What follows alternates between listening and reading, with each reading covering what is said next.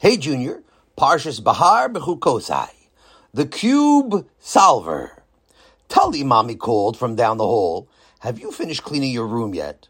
I almost started, answered Naphtali from his bedroom, where he was diligently working on solving his newest Rubik's Cube. Among the various items strewn around his room were countless Rubik's Cubes of various shapes and sizes. He even had posters of them on his wall. Naphtali had already figured out how to solve most of them, but he was always trying to solve them faster and faster. Who knows? Maybe one day he could hold the world record for the fastest solving of a Rubik's Cube. Almost, Mommy said. You mean you're still sitting there playing with that toy? I asked you to clean your room an hour ago. I know. Just one more minute, Mom, Naphtali replied, as he finally figured out how to get the red corner into place.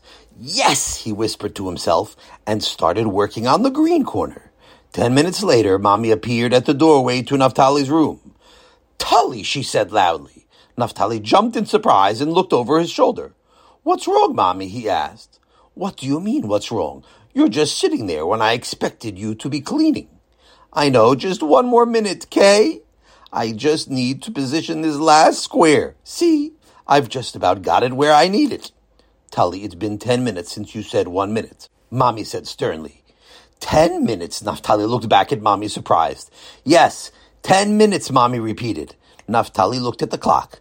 I don't understand how that could be, he said confused. Let me just get this last piece into place, and I'll start cleaning. Just 1 more minute. Naphtali Moshe Tabachnik, Mommy said, causing Naphtali to jump again. I want you to hand me every single Rubik's Cube puzzle you have. I will give them back to you tomorrow. But Mommy, Naphtali started. No, but Mommy. Hand them over now. Okay, Naphtali said reluctantly, handing Mommy all of his puzzles and starting to pick up his clothes off the floor. It's just that I love playing with them so much, I never want to stop. I want to be a professional Rubik's Cube solver when I grow up. Naphtali, Tati said after dinner. Come, let's go for a walk. Naphtali was about to protest, since he had just come up with an idea for a faster way to solve one of his cubes, but then bitterly remembered that Mommy had taken them all away. Okay, he said without much enthusiasm. So have you had a chance to look at this week's Parsha yet? Asked Tati as they walked down the block. A little bit, Naphtali replied.